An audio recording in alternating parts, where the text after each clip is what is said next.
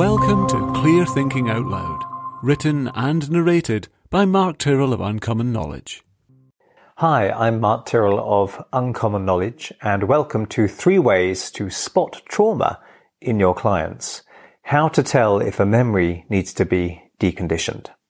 So these are the words of a client. She said, "My mother put her hands tight around my throat and squeezed, and I started to pass out. This happened right outside our front door. I 100% believed I was going to die. The look on her face was businesslike. There was no way she was going to stop until I was dead." Ellie related this horrific story to me quite calmly. Fortunately, a neighbour had seen what was happening and intervened, and Ellie's mother eventually went away for a while, which is a euphemism, which at the time meant she had been institutionalised. Now, you may be surprised to learn that Ellie was not left traumatised by this experience. She had actually come to see me for help with weight loss. The story of her mother's life-threatening actions was shared with me only as part of the general background information about Ellie's childhood.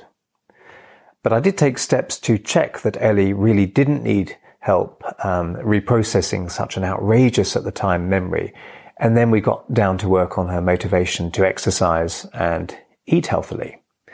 So how did I know that we didn't need to focus on her mother's attempt to murder her when she'd been a child?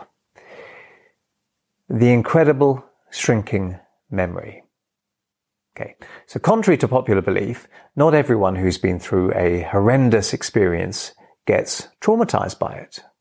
Around 75% of survivors of trauma naturally de-traumatize without any kind of intervention. And you can see reference 1 on the bottom of the written material for more information about that. Most people process traumatic experience by dreaming it out or talking it out or otherwise contextualizing it, just as Ellie had done years ago. The 25% of trauma survivors who have persistent post-traumatic stress symptoms, such as flashbacks, nightmares, and generalized anxiety disorder, are vulnerable for various reasons, but 3 factors seem to be commonly implicated. People who fall into this category typically were suffering from anxiety before the trauma occurred, were exposed to a greater degree of trauma, and are naturally more hypnotizable. Now, why should that be? Trance, the double-edged sword. It's interesting that people who are better hypnotic subjects are more prone to developing long-term PTSD. See reference 2 at the bottom of the written material. However, it makes sense that the more hypnotizable someone is, the more prone they are likely to be to develop PTSD or phobias in appropriate circumstances. Fortunately, that correlation means that they're easy to treat as well, because we can use hypnosis or a hypnotic technique very easily with them. What is quickly caused, and a trauma can be learned in a matter of seconds, can also be quickly lifted or unlearned, if not in seconds, at least in minutes. But if most people naturally contextualize what happened to them and don't need help, how do we as therapists know who needs help deconditioning a traumatic memory and who doesn't? 1. Can they actually talk about it? So-called critical incident debriefing, now shown to be counterproductive for many survivors of trauma, see reference 3 and reference 4, tries to get traumatized people to talk about what happened to them as soon after the event as possible. Now, that might be okay for the 70% or 75% or so of people who would have recovered naturally anyway, but for people in the more vulnerable group, likely anyway to be more severely traumatized, talking about it or trying to relate what happened in words can actually worsen the trauma in the brain by reactivating it and embedding it deeper. Dr. Noreen Tehrani, an occupational health and counseling psychologist specializing in post-traumatic stress, explains what happens.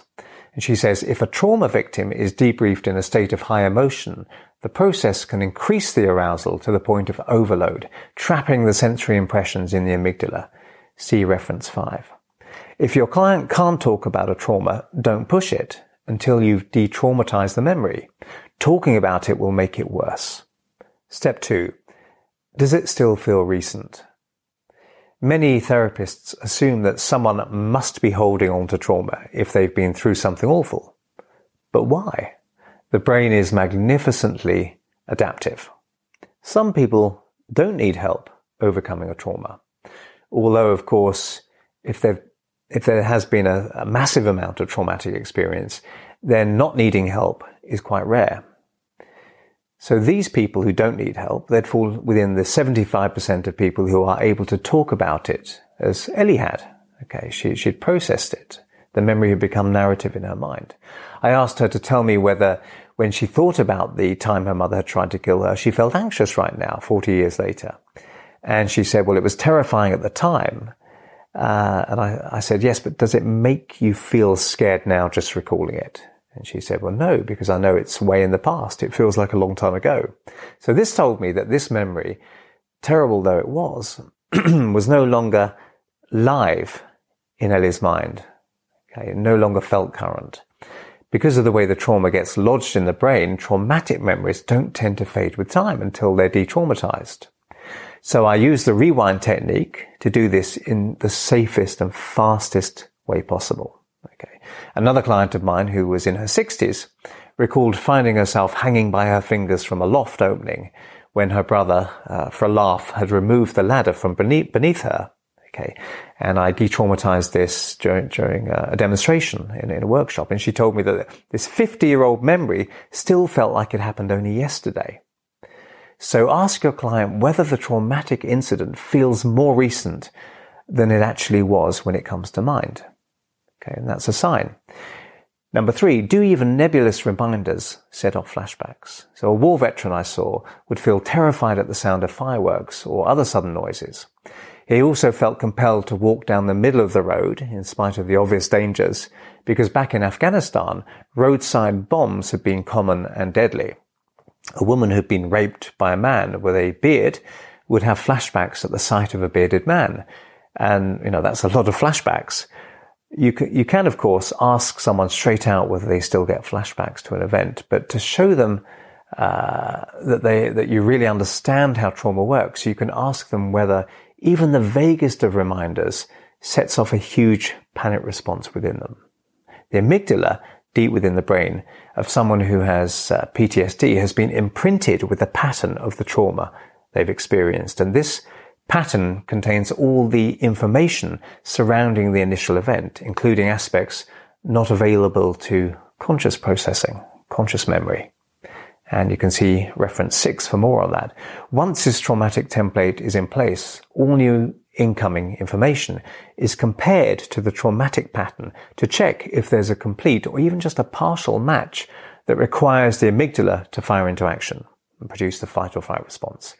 This is your key. If just elements of the pattern of the initial incident set off panic, then your client is in need of de-traumatization. Ellie successfully lost weight after working with me, but she had lost the trauma decades before and didn't need my help with that. I'd only have wasted her time and money if I'd taken her down that particular therapeutic cul-de-sac. So I hope you found that useful. I'm Mark Tyrrell of Uncommon Knowledge, and if you'd like to subscribe to my email newsletter, you can find it over at unk.com/blog.